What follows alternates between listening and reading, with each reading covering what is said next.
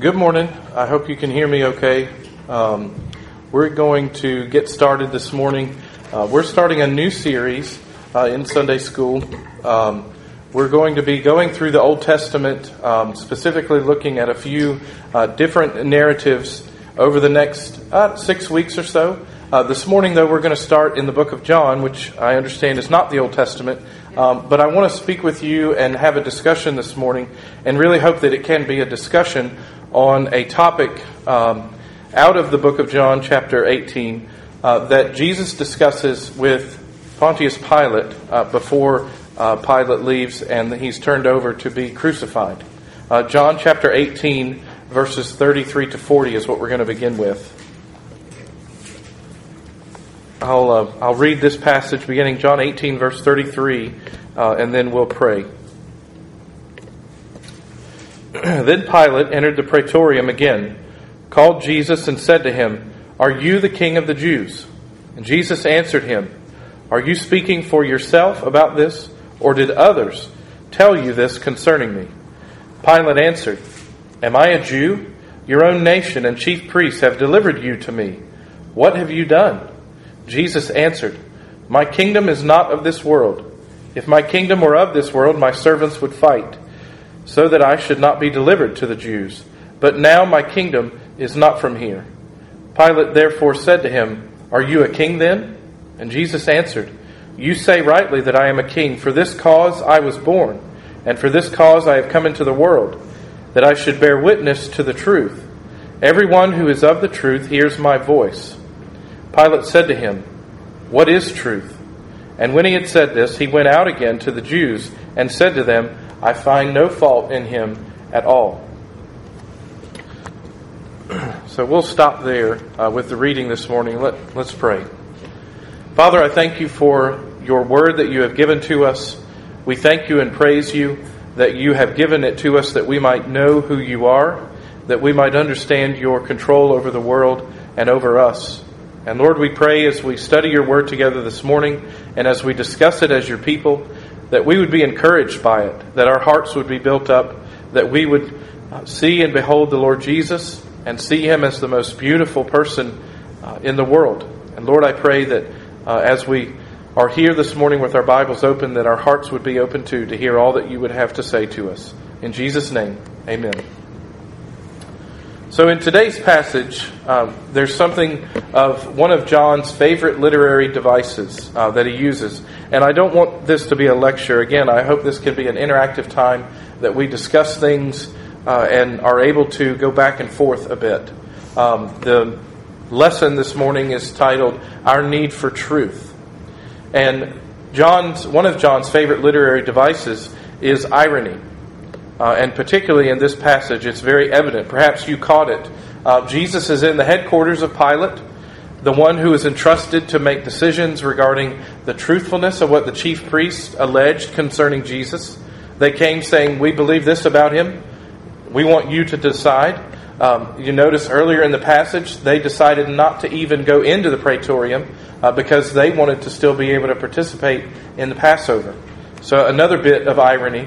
They're willing to go and have Jesus killed by a Roman who's in charge, but not willing to get their own hands dirty and be involved in it. And after a brief exchange between Jesus and Pilate, tension builds to a climax when Pilate asks Jesus in verse 38, "What is truth?"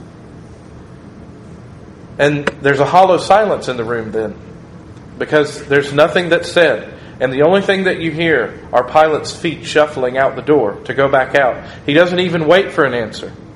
The one who's charged with the duty of identifying the truth in a matter questions the very existence of that idea and doesn't bother himself to even hear Jesus' response. The irony is that Pilate is responsible to identify it, to uphold it. That's what any person in authority is to do. Truth is supposed to matter to them. And they're also to take courageous action based on it. And in his headquarters that day, he was face to face with Jesus, who is the literal embodiment of truth, and he didn't even wait to hear his answer. Pilate's question echoes to us today. It's something that we have to hear and answer. What is truth? Is there anything that is solid, that is built on a foundation that does not change? Are there things that are true, that are timeless, that happen and occur in all places, in all times, for all people, that are what we would call an absolute, something that does not change? Winston Churchill said, "Men occasionally stumble over the truth, but most of them pick themselves up and hurry off as if nothing has happened." Is there any real source of truth beyond our own experience today? I think that's one of the questions that our culture, and even in the church, some have already answered.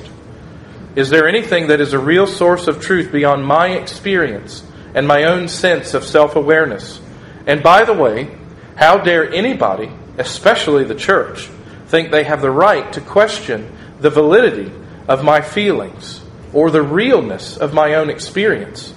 This idea has been popularized in our culture today, and in some ways has crept into the church as being called my truth. My truth, your truth. You can't invalidate mine, I can't invalidate yours. The only thing that I can say about yours is something affirming or celebratory. But if I have anything to say that might seem to contradict what you have experienced or how you feel, then I should sit down and be quiet and not have an opinion at all. So I want to talk this morning about this. And we may not get through all of it this week, and we'll just spill over into next week, and that's fine. But are there some things that we could talk about this morning, and I believe there are, about what truth is? Are there absolute truths? And not just think about this as a culture war, as it might have been called, but something that also takes place in the church and also in our home. And I don't have anything particular in mind regarding Lebanon other than just simply saying that it is contradictory for us to believe that we can know the truth and live by it unless we are opening our Bibles and reading it. There is not another source of truth. It's not in ourselves. We're not going to find it if we only look inside. So I think this is a battle that each of us must fight every day. But it's also a battle that must be fought and won in the church. It has to be. It is not something that we go outside and do. We do it together on our knees before the Lord Jesus with our Bibles open in humility. So I want to read a statement of faith. This is a French statement of faith, confession from 1559. And I do have a place that I want to start with as a seat of authority. But let me just ask, though, what is the way that Jesus rules His church? And think about our confession or our catechisms. How does Jesus rule His church? Whereby does He give us His laws, His rules, His governing?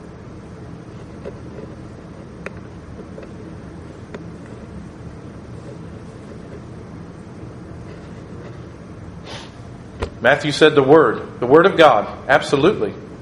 And are there others?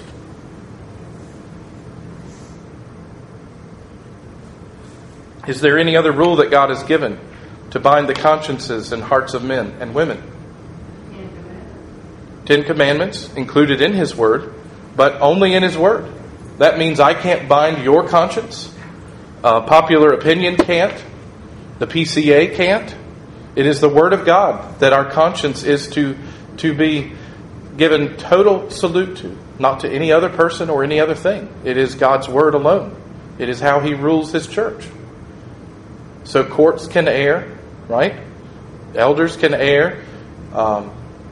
Churches can. It is absolutely possible that that's true, but His Word does not change.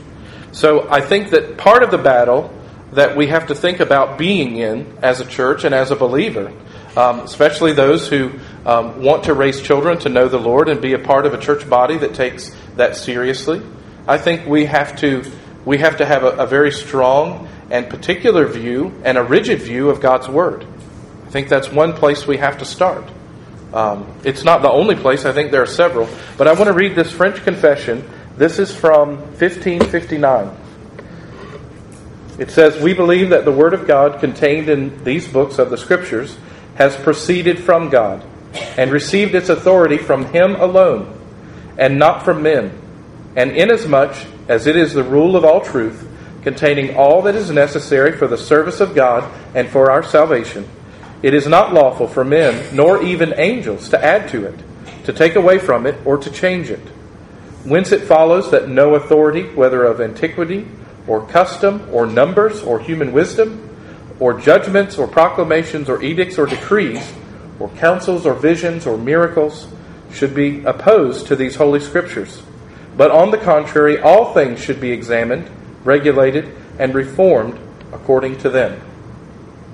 So that's not the Westminster Confession. We could go and read that. That is part of our Constitution. But I wanted to share this because there are some particular statements here that I think speak to the nature of the issue.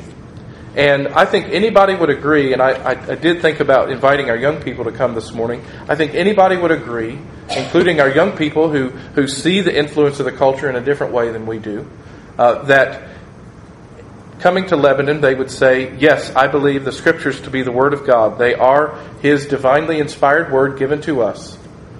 But one of the questions that I think, and I read this is not an original thought with me, and by the way, I'm reading from a book written by John Armstrong with contributions from other writers, including R. Kent Hughes, John MacArthur, R.C. Sproul, Michael Horton, and Albert Mohler. This book was written in the 90s, and it's called The Coming Evangelical Crisis. So that's what I'm quoting some from.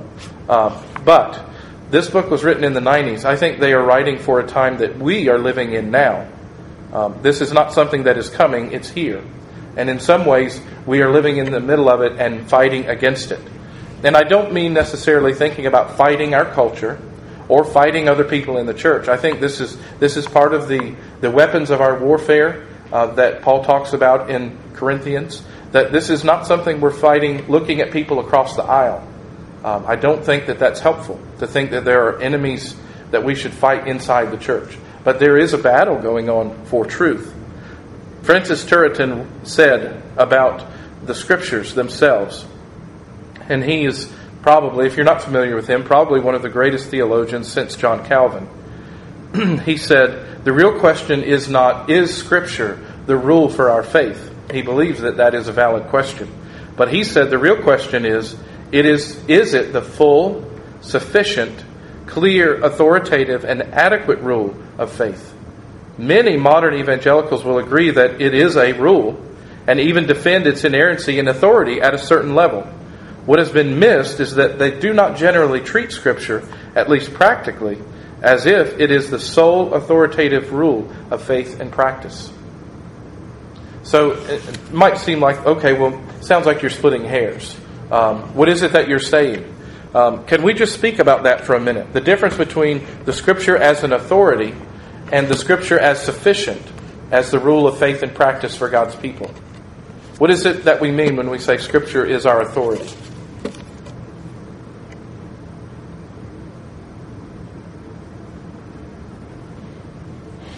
Anybody? It governs our lives. It reveals God to us. It governs our lives. It's what reveals God to us, Himself, and how we're supposed to live. If you take it as only an authority instead of the authority, that's always going to bode conflict. Because it's the same thing as your truth is your truth and my truth is my truth. Mm-hmm. You're going to be back at that same level of discussion. If there's only one rule of authority, somebody else can say, but this authority also stands. But if you don't choose to understand that it's the only authority there is, and you can't step off either side, then it really becomes, in some sense, irrelevant. It would be like that where society is. Mm-hmm. At least that's how I look at it. It's either got to be the, it can't be a. Right. So what are some other things that can be an authority, but are not absolute, that we've been talking about this morning? Or some things that I haven't brought up. I'm sure there are others. Well, I mean, we talked about, we adhere to the Westminster Confession. We adhere to many of those things, and some of those things come from tradition. Mm-hmm. I understand that. But Yep. if at some point that veers from what the Word actually says, Hmm? then you've got to choose the Word as the condition for the confession. What about personal things, like my feelings, or my experience, or how I was raised, what my parents taught me? But that's all subjective. It is.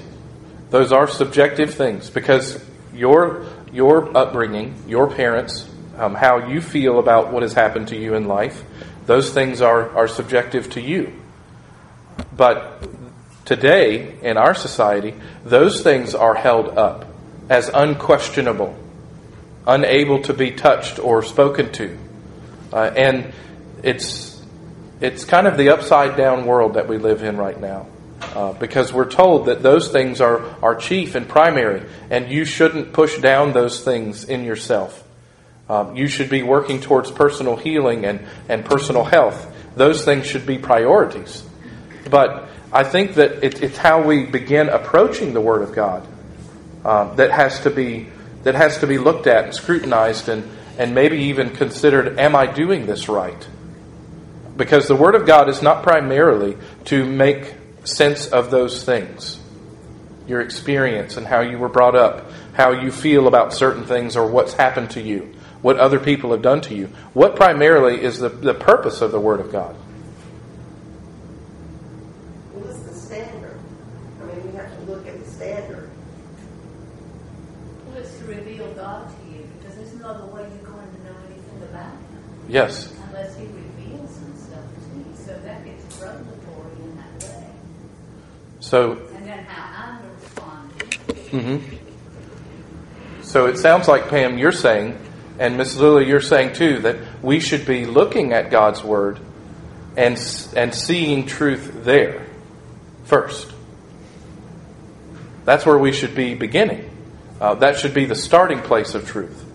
So even if you're thinking, well, I'm going to go to the Bible, I've got this going on, I'm going to go to the Bible to understand this.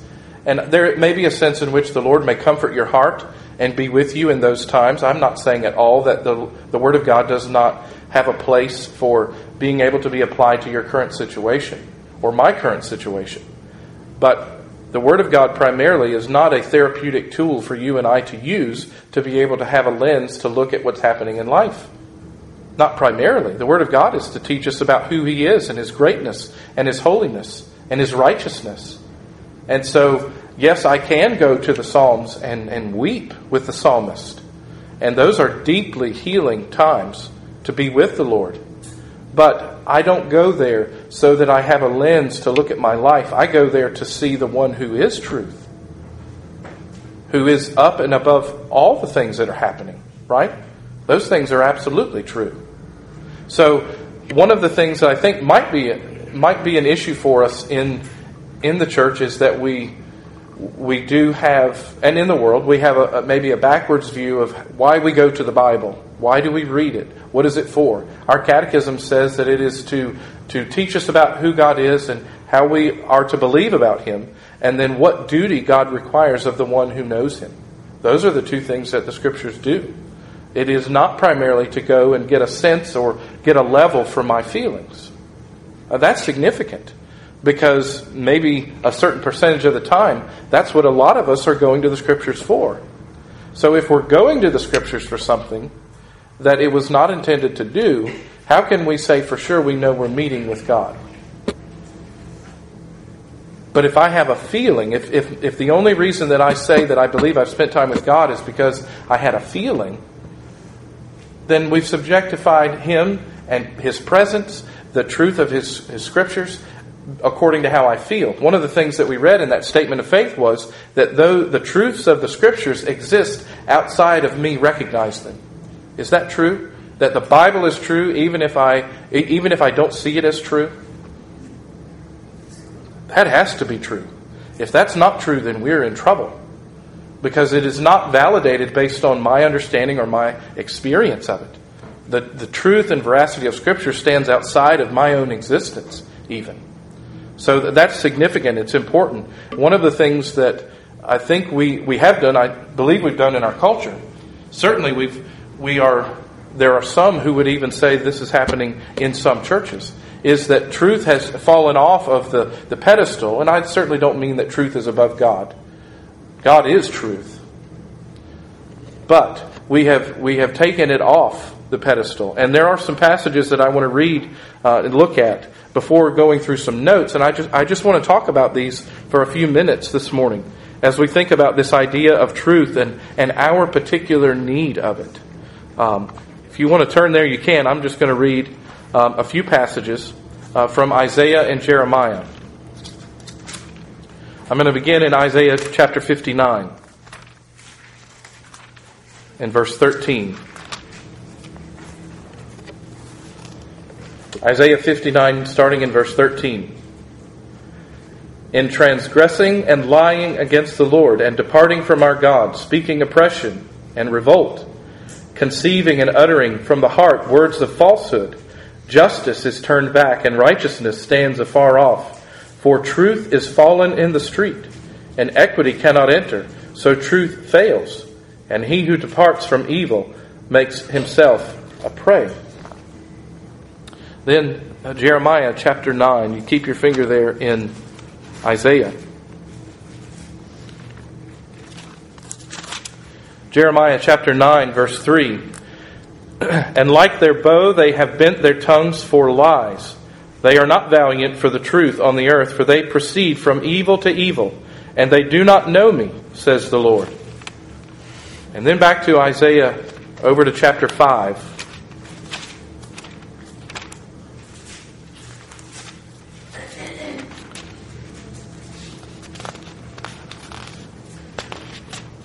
Isaiah chapter 5, verse 20.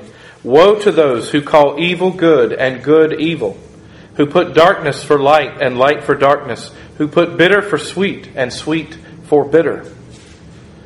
What the writers of these two books, these two prophets, are saying is that there is a definite fixed point of truth. And what has taken place, according to Isaiah, it says truth has stumbled in the streets. It's no longer held up where it should be. It's fallen. And that what has reigned and taken its place, it doesn't exist in a vacuum. What has stepped into its place is falsehood and lies. And what are the things that typically take over? You can think about the culture. But if truth is taken out of the place that it should exist, and the Word of God is removed from where it should exist as an authority, as the authority for faith and practice, then what goes in its place? What goes in the place of truth? Man's own wisdom. Man's own wisdom. What I believe, what I say, what I think. There's a popular quote in a movie. Mark Wahlberg was in years ago called Shooter. And there's a political operative in the movie who's talking with one of his aides. And they're joking about some proceedings that happened with one of the Joint Chiefs. And he says, the truth is what I say it is. That's what's truth.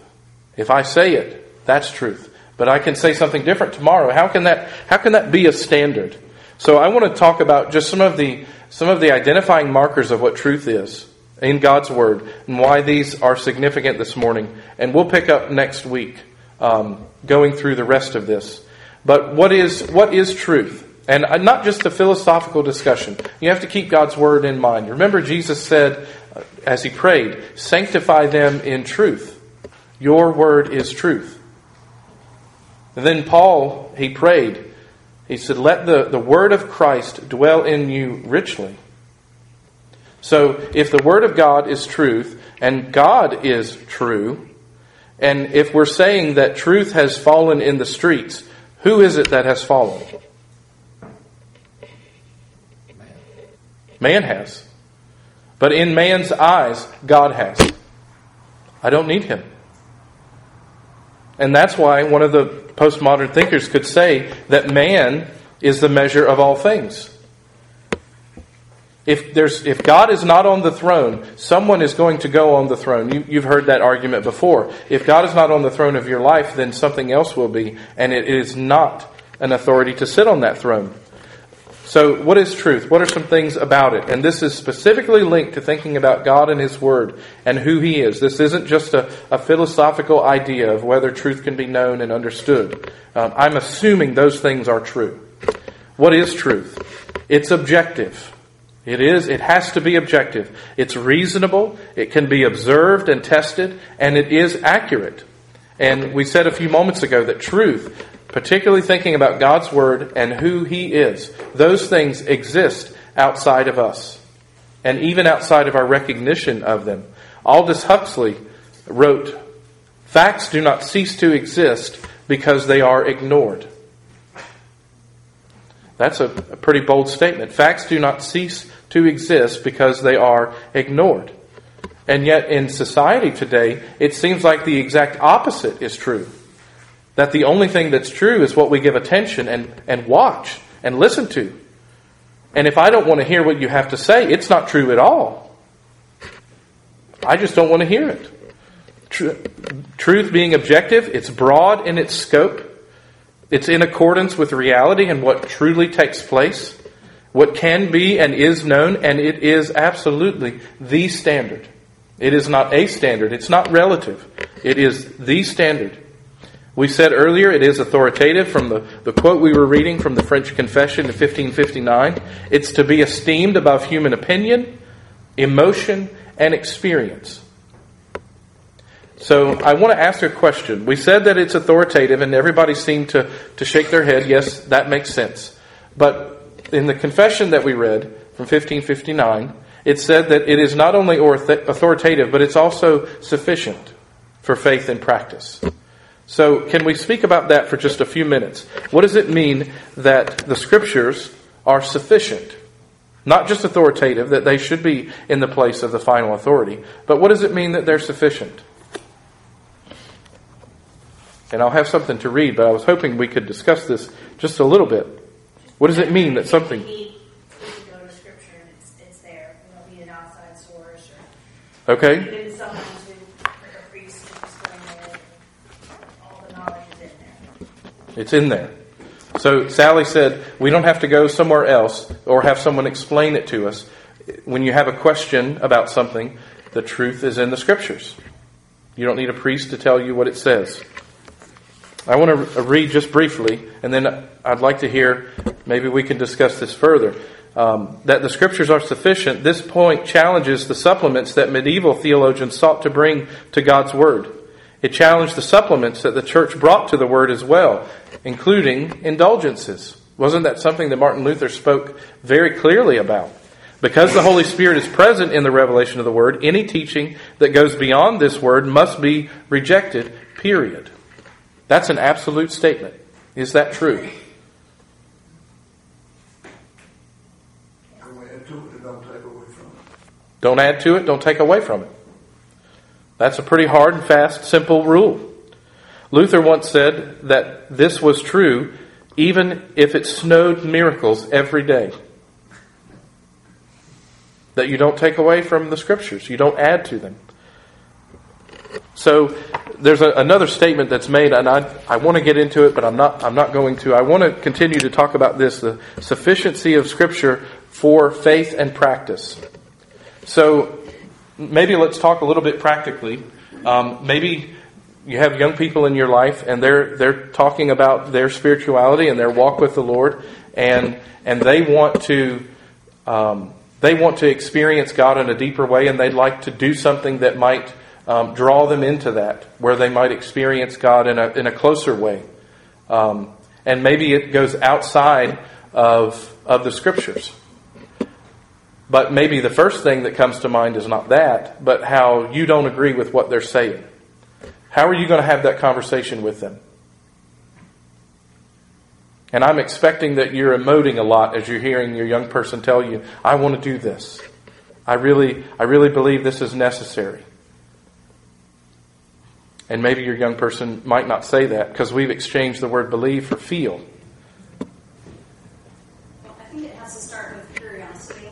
Because if you come out with a statement, then, the fists come out. So, when my kids are talking about it, I really have to to be curious and say, why do you think that way? Tell me what you're thinking, or share with me what's going on, that you've come to this conclusion, right? And so not asking questions that are closed-ended, that I get a yes or no response, right? Because that doesn't get me anywhere. But really being intentional to ask open-ended questions that then helps spur on a conversation. So Julie said, ask open-ended questions, not specifically yes or no questions. And it sounded like you were saying, too, don't start out with matter-of-fact statements about it either. Even though you may have a very strong opinion. Sure, but the thing is like, and then like you do this really well, is come up with salient remarks that help steer the direction of the conversation, because really you're facilitating a conversation. So you have the power to land the plane where you want it to go, and that's a skill. But as a parent, you can kind of direct and steer the conversation. So again, with those curious questions, kind of lead it to the place that you want it to go. So that's really what I'm trying to do. It kind of becomes a little game, but again, just putting down, that I want them to be this way. I want them to go this direction, and come at it with gloves on. So starting with curiosity and leading it to the destination. For the record, I'm a matter of fact. Yeah, I was going to say that there are probably some parents in the room or grandparents in the room who are black and white about things. And so the only thing that matters is that what you're wanting to do goes against the Scriptures, so that ends the conversation. Next, please. And we're not patient, really, with it.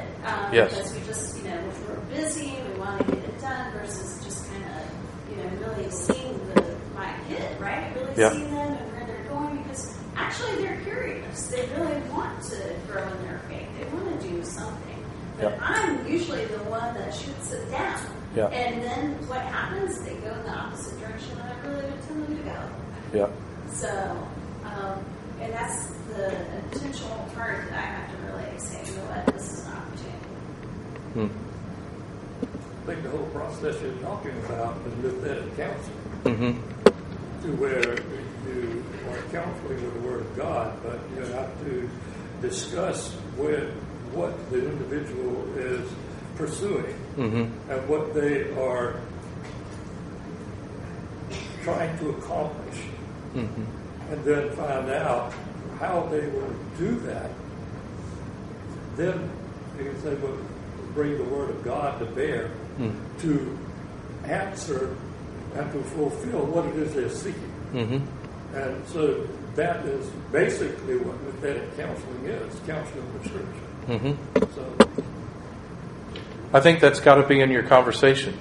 Yeah, as you're having this discussion with your teenager or young person, they want to have a spiritual experience. They think this is a way to do that, to get closer to God. So I think certainly what Julie's saying is excellent advice. Ask those questions, but you do have to get to the point.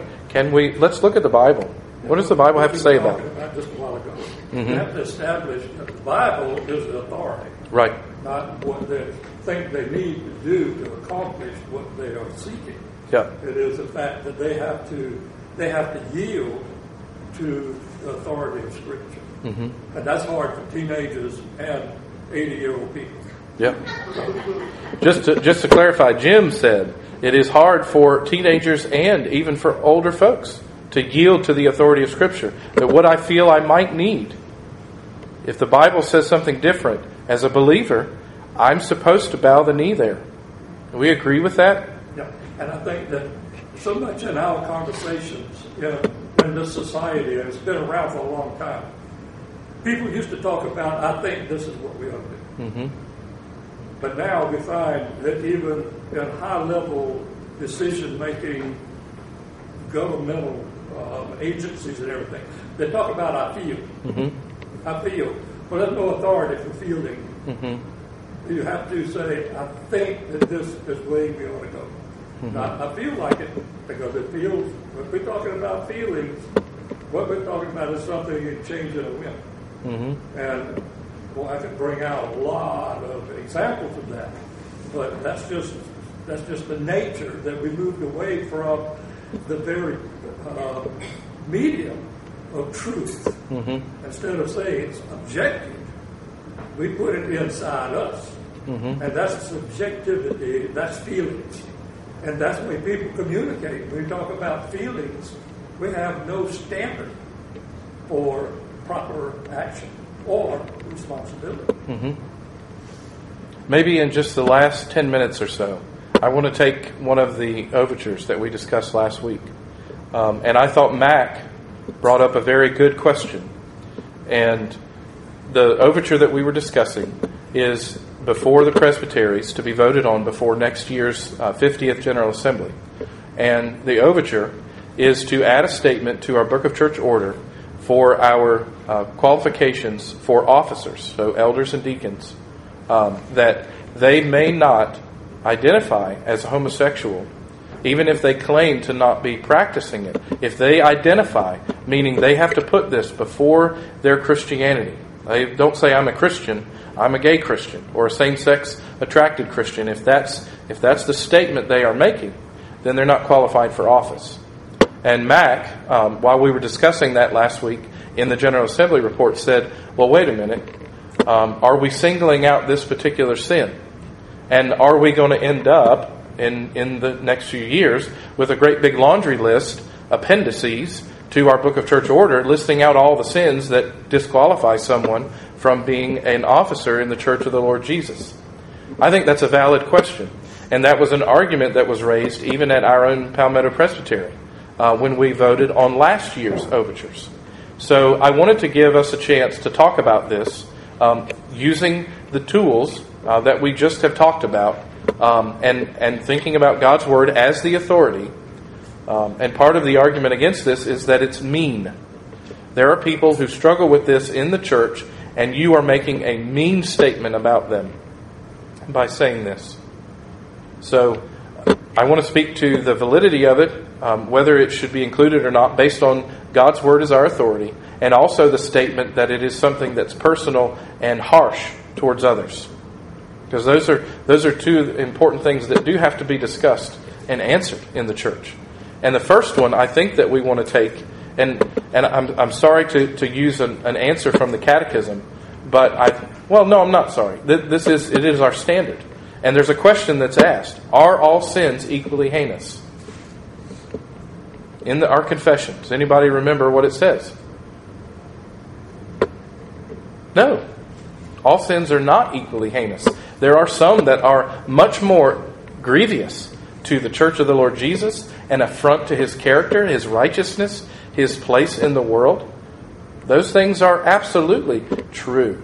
There are things that are much worse. There are things that are scandalous.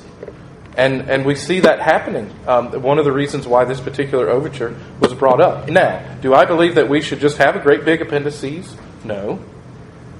But why is it that we need to answer this now? And let's talk about this. I gave you an answer as a minister of the gospel according to our church constitution. Are all sins equally heinous? No. This one is particularly notorious and does a lot of damage in the church. And there is a voice in the culture about this as well. But can you speak to that part of it? Maybe just discuss this together for just a few moments. Why is this significant?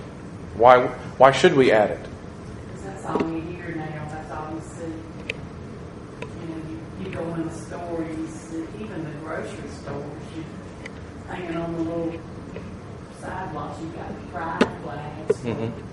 Just and my youngest grandchild, she's 7.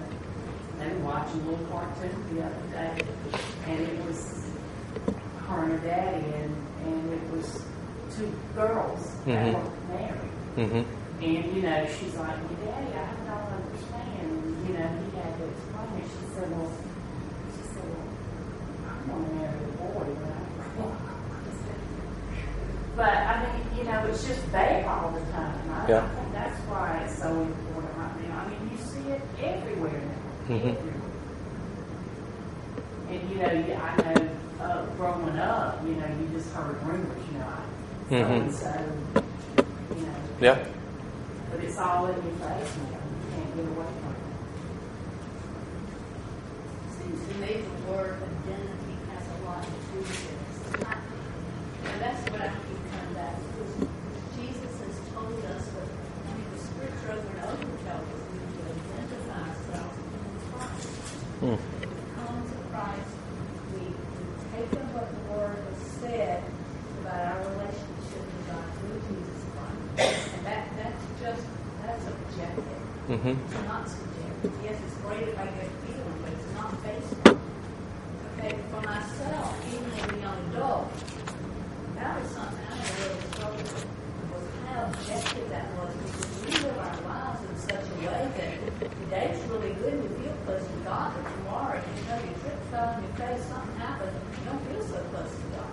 Okay, so if you don't get a hold of that objective truth of what Christ has done for you, and that seems to me that he said he changed you, he put you in a different kingdom, he did something different. So where's your identity with this kind of thing? I mean, does a murderer go on identifying himself as a murderer? Yes, he may have been a former murderer, but I think that's why testimonies can become sometimes less helpful in that people glorify past life so much, and they don't talk about the Jesus who changed them in sanctification and stuff. It's almost as if Jesus gets more glory the worse I am. Shall I go on sinning that grace may abound? I mean, that's part of the argument that Paul was making. But if Jesus is glorious, if it's true that Jesus is glorious objectively, so that is the measure, then what I do or don't do doesn't make that better or worse. It is true. Jesus is glorious. So, and that's the point I was trying to get to earlier, that if these things are true in the Scriptures, that's what we do have to start with, that as truth. And Jesus is not the eternal, he loves me not, based on how things are going in my life. That cannot be the measure of my experience with him. Even our experience of who he is has to be measured by what's in the Scriptures. It's very unstable. Yes. Your Christian life will be so unstable if you don't get that right. We sang a song in the choir maybe 8 weeks back. When I feel my faith will fail, Christ will hold me fast. When the tempter would prevail, Christ will hold me fast. That's based out of the book of John. Of all those that you gave me, I lost none. So being found and safe and secure in Jesus is not a feeling, it's a state of being, it's a reality, it's a truth. I think that we need to Jim? remember that really where our theology is honed is where, in fact, our theology has grown mostly in defense of the heresies that have been raised up against the church and the church's doctrine. And so what we would find is any time in any culture or any era there is a heresy that rises, the church has to speak to it clearly to define the stance of the church. And the stance of the church is to be on the truth of God always. But when we have something that arises that is so popular and it is against the church has to make a statement, a clear statement, to guide the action of the church. And so I think that this particular issue that is in this overture is something that really needs to be spoken to and be really clarified. It was true that if you could have used this statement that was original to say this is where we are, but because this has arisen in society in such a way that it's making such a vocal statement that we have to sit down and we have to come back and write it out to the point we don't agree. This is where we come from. This is what the Word of God says, and so that's it. That's think that if we ever stop doing that, we're going down this. So I want to pick up right here next week, and we'll finish our need for truth next week. And then we're going to go do what I said at the beginning. We're going to go to, in the books in the Old Testament, we're going to look at specific case studies and people and their experience of who God is. But I think it's important to kind of start here as we think about God's Word as the truth.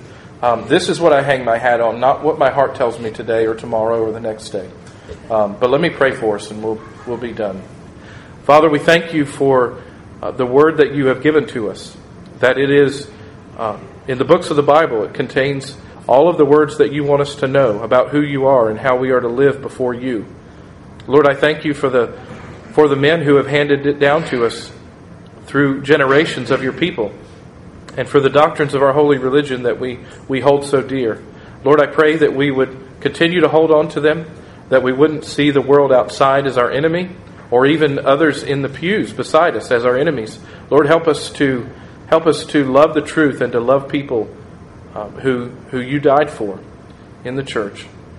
We pray all of these things in Jesus' name. Amen.